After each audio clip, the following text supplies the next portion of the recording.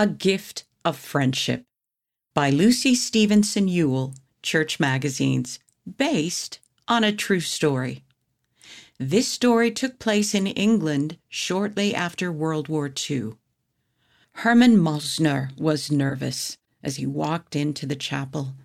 He and his friends from the English prison camp were still in their uniforms marked with the letters POW.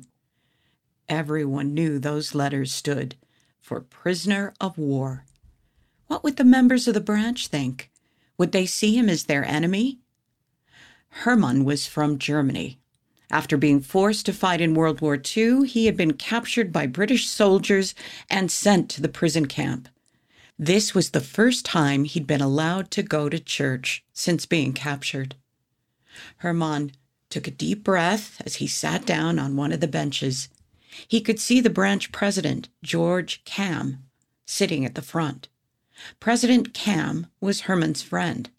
Seeing him smile made Hermann feel better.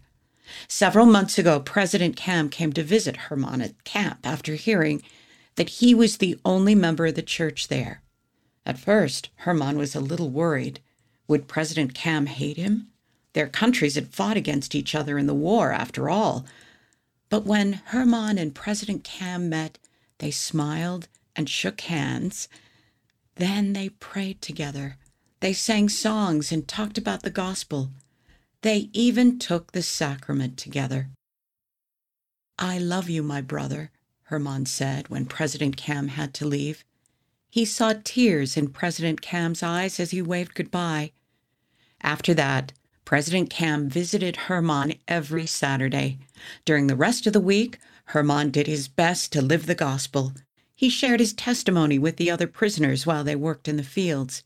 He answered their questions while they carved wood after a long day's work. Sometimes he prayed with them. "Hey, Hermann," one of the prisoners had said one night, "could I join you and Mr. Cam on Saturday?" Hermann looked up from the block of wood he was carving. He smiled. "Of course." "May I too?" another prisoner asked. Hermann and President Cam were very excited to teach more of the prisoners. Soon, some of them even had wanted to be baptized. And now, as Hermann looked around the chapel at the families waiting for church to start, he felt peace. Some members were nervous around Hermann at first, but soon everyone came to trust him. The other prisoners who wanted to learn about the gospel got permission to leave camp to go to church with Hermann on Sundays.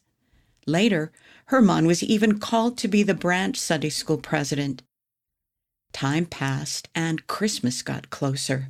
Hermann wanted to do something to thank the members who had been so kind to him. Then he had an idea. It was almost time for the branch Christmas party. Hermann gathered more blocks of wood and started carving.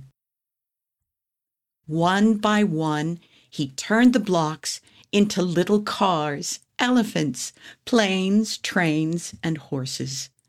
Finally, the day of the party arrived. Everyone ate food and sang Christmas songs together. Hermann and his friends from camp sang Christmas songs in German. Then Hermann pulled out a big bag. Inside were 40 wooden toys. Hermann gave one to each primary child. It was a Christmas they would never forget. Sidebar. After 3 years in the prison camp, Hermann returned to his family in Germany. Years later, Hermann visited the same chapel in Leeds, England he attended as a prisoner of war. Some of the grown-ups there told him they still had the wooden toys he had carved for them when they were children.